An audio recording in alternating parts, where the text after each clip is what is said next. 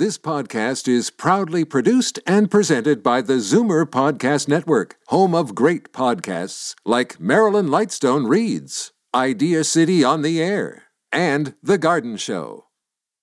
You're listening to an exclusive podcast of Fight Back on Zoomer Radio.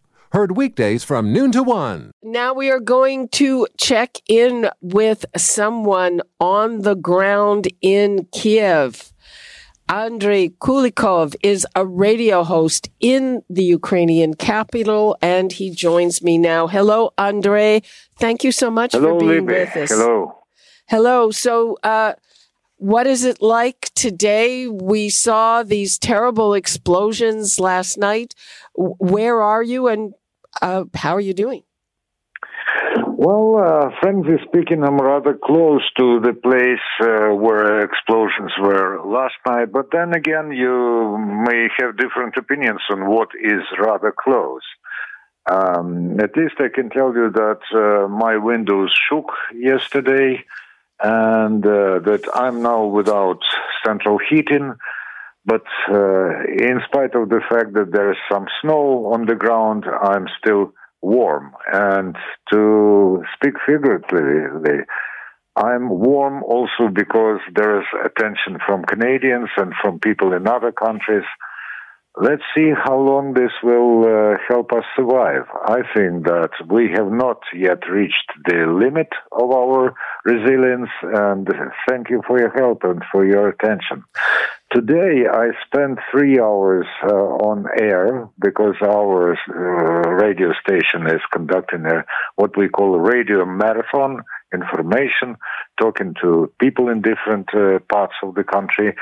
And then I went to fetch some water from, I don't know even if there's such a, I don't know the English word for this, but there's a well, let's say a well, not far from where I live. And while I was going back and forth, there were more explosions.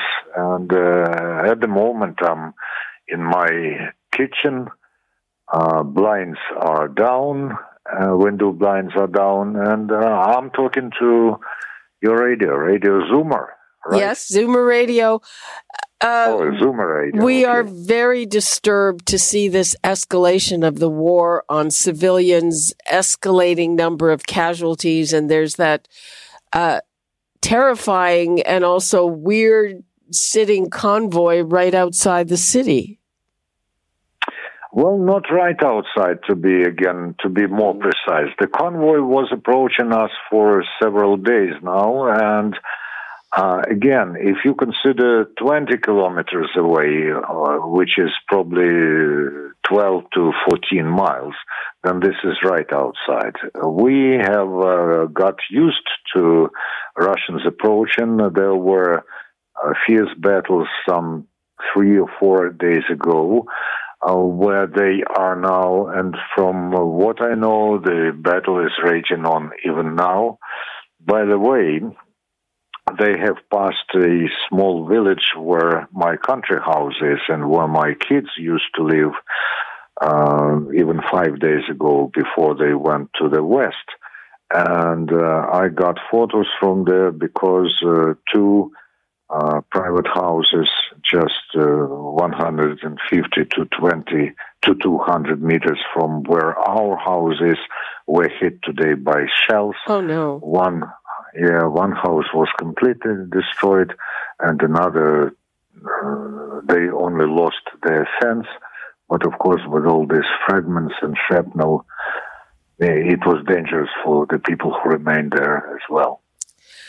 What about food, water, supplies? How in the city do people have enough to eat? Yes. The biggest deficit now is cash. Not all the small shops accept cards. So to use your card, you have to go to a supermarket.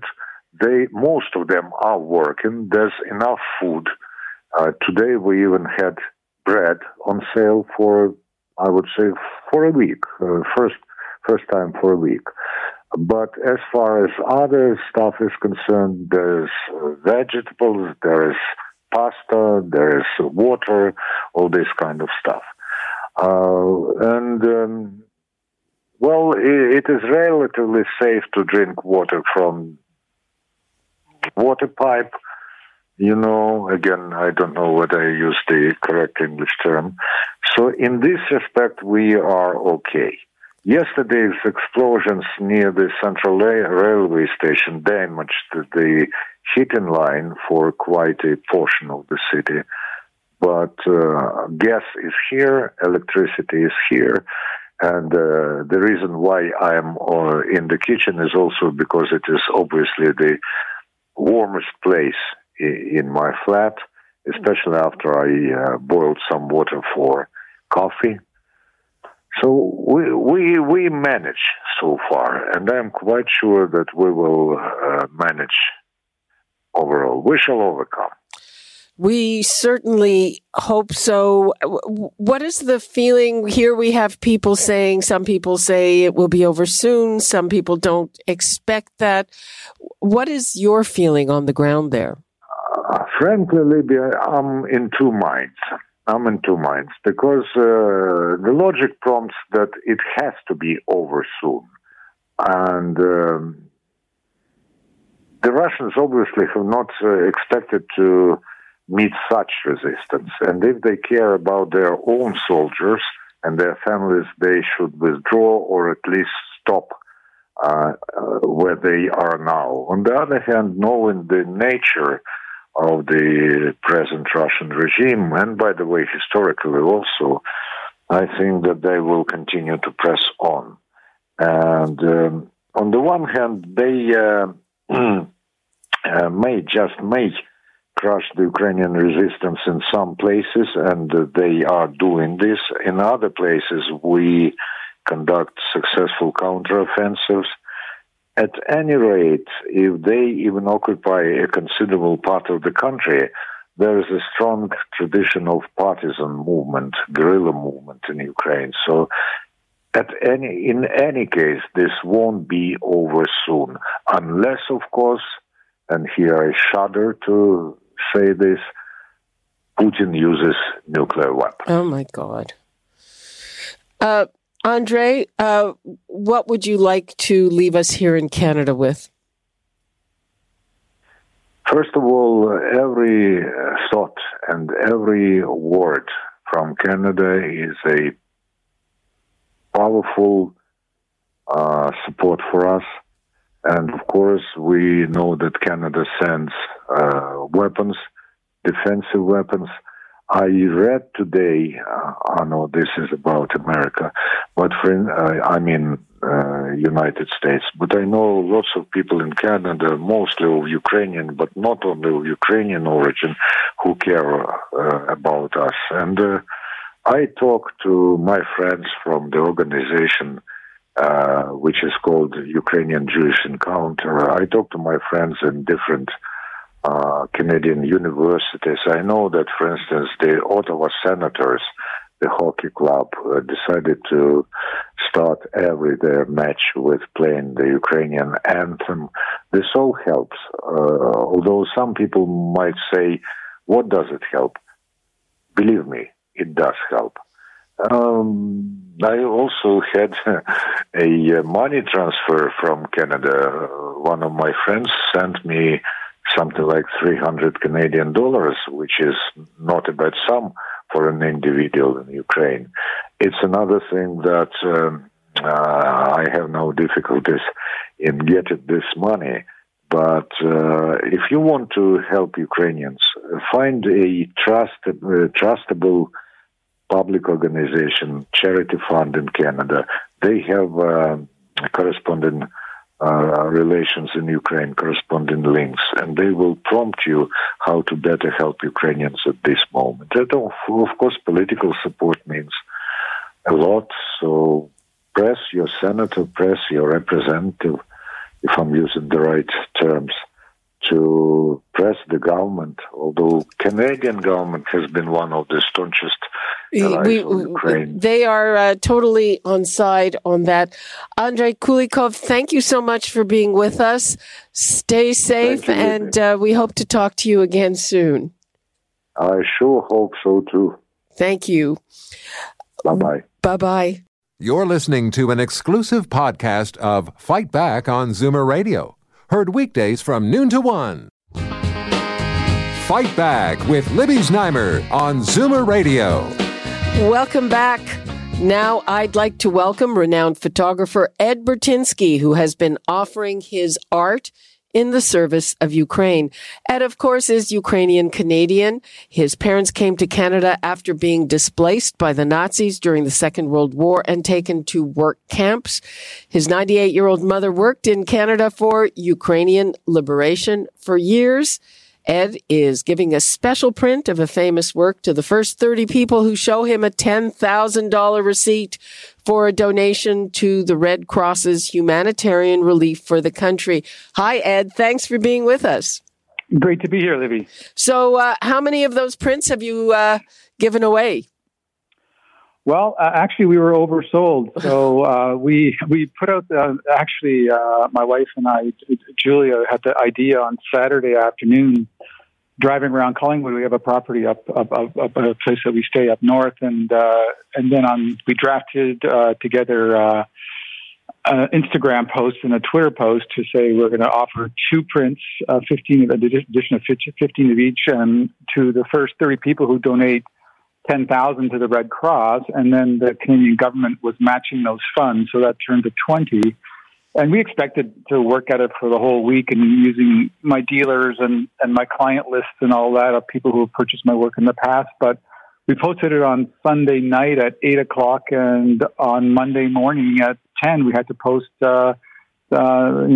please stop putting money into the Red Cross. We don't have any more prints left. So it was kind of really surprising and really exciting to see the kind of outpouring and how I think people are so taken aback by what's happening in the Ukraine and to see this level of funding, because by the time it was all done and then we ended up having people just say, hey, I know there's no more prints left, but I'll put in 10,000. So we actually could count on about $700,000 that came in to the Red Cross in less than a day, and then other corporations started to jump in as well. So we saw that TELUS jump in and RBC jump in. So it is really, really encouraging to have that kind of response to such discouraging news of what's happening in Ukraine. Well, the government reached its matching limit of $10 million very quickly. And, of course, your work is renowned. When we looked at it, my husband said to me, hey, well, 10,000 would be a bargain for any of Ed's work. It is. But I'm sure part of the encouragement of doing that. And I was happy to make this special edition. And in the special edition, there will be an inscription to those and to what the print was for the support of humanitarian efforts in the Ukraine during this troubling time. So we're going to put a dedication on the label, so that'll go out into the world as well as a special edition for this particular moment in time. And because I, in a way, have over the last 40 years, I've been building a kind of an audience of my work, and I've had great success with dealers around the world, and so this platform has really allowed me to put it to good use. And for the first time, I've actually used my own social media feed and my followings, and that's all that we did. We just posted on my existing social media feeds, and we fulfilled all the orders. We didn't have to go to mail-outs from my dealers or anything like that. So it really reminded me of the power of social media when put to the good. I mean, we often discuss the things that it can do that are negative, but boy, it can sure do some powerfully good things as well. Yeah. Tell me what this means to you. I'm sure you grew up with the stories from your parents. First of all, have you talked to your mother about this? Oh yeah, I have. Actually, it was hilarious because she thought I was giving. It was like I was writing a check, and she says, "I told you, Eddie, to only give $500. How can you give them $600,000?" And I said, "No, Mom, I didn't give them that much money. It's okay." But she was afraid that I gave all my money away, and I assured her that it was just it was a whole complex set of things that we did. But she was so pleased because. Again, she was the president of the Women's League in St. Catharines for the freeing of Ukraine. So she did, bake sales and pierogi sales for decades. I remember her at the hall with all the other women and making bake sales and then taking all the proceeds and sending them to Ukraine. So she's been a staunch advocate for the freeing of Ukraine and the head of that organization for a while in St. Catharines. So in a way, I was just really following on her legacy of the work that she did, and she was really pleased to hear that. Although she still kind of wishes that she didn't have to see this. I mean, she's in her final years of life, and to see this has been very painful for her. And what does it mean to you as a I don't know if you're first or second generation, but yeah, I was born in St. Catharines. So about 5 years after my parents got here from Germany, so it's in a funny way. I've not been back to Ukraine. I've not been to Ukraine for all the countries I've been to. Ukraine, I almost got there a couple of years ago, but something intervened, and but I know I was born and raised. My first language was Ukrainian. I still speak the language with my mother, and it's always been part of my identity. And not like when I came here, I had no aunts and no uncles, no grandparents, no cousins, nothing. So in a way, I had Ukrainian heritage, but I never had any kind of relationship with family. So it was just my parents and my brother and my sister, and the other Ukrainians who also were displaced during the Second World War who settled in St. Catharines. So that was an interesting thing, and in a lot of ways, I felt that. Because I didn't have that path, I got to invent myself, and I wasn't compared to you look like Uncle Fred, or that's a behavior that Jerry has, or whatever in your family. I was like there were no comparisons. I just had to kind of figure my own way out, and it's amazing that in Canada I was able to kind of go from working in St. Catharines at GM to saying I want to be an artist and coming to Toronto and studying, and then finding a way to make a living at selling my work. And so I feel absolutely lucky and privileged to be living in this country where we're free to think and do what we want, and we have our own agency. And I understand completely the fight that the Ukrainians are, because who wants to live under a regime where most of the money is being siphoned off into a few hands, and free speech is suppressed, and it's just who could blame Ukraine for wanting to tack towards a European way of life versus tacking towards a Russian way of life, in a way, because they're it's not aspirational in a way, and I can understand the fight to want to keep their freedom and their way of life. And their leadership and their resolve is really remarkable. Ed Burtynsky, thank you so much for being with us, and we'll talk again. Thank you for having me on the show. Thanks. Bye-bye. Bye-bye. Okay, we are over time. Free for All Friday is coming up tomorrow, and we can talk about all the things that you heard here today. That's all the time we have. You're listening to an exclusive podcast of Fight Back on Zoomer Radio. Heard weekdays from noon to 1. You're listening to an exclusive podcast of Fight Back on Zoomer Radio. Heard weekdays from noon to 1. This podcast is proudly produced and presented by the Zoomer Podcast Network, home of great podcasts like Marilyn Lightstone Reads, Idea City on the Air, and The Garden Show.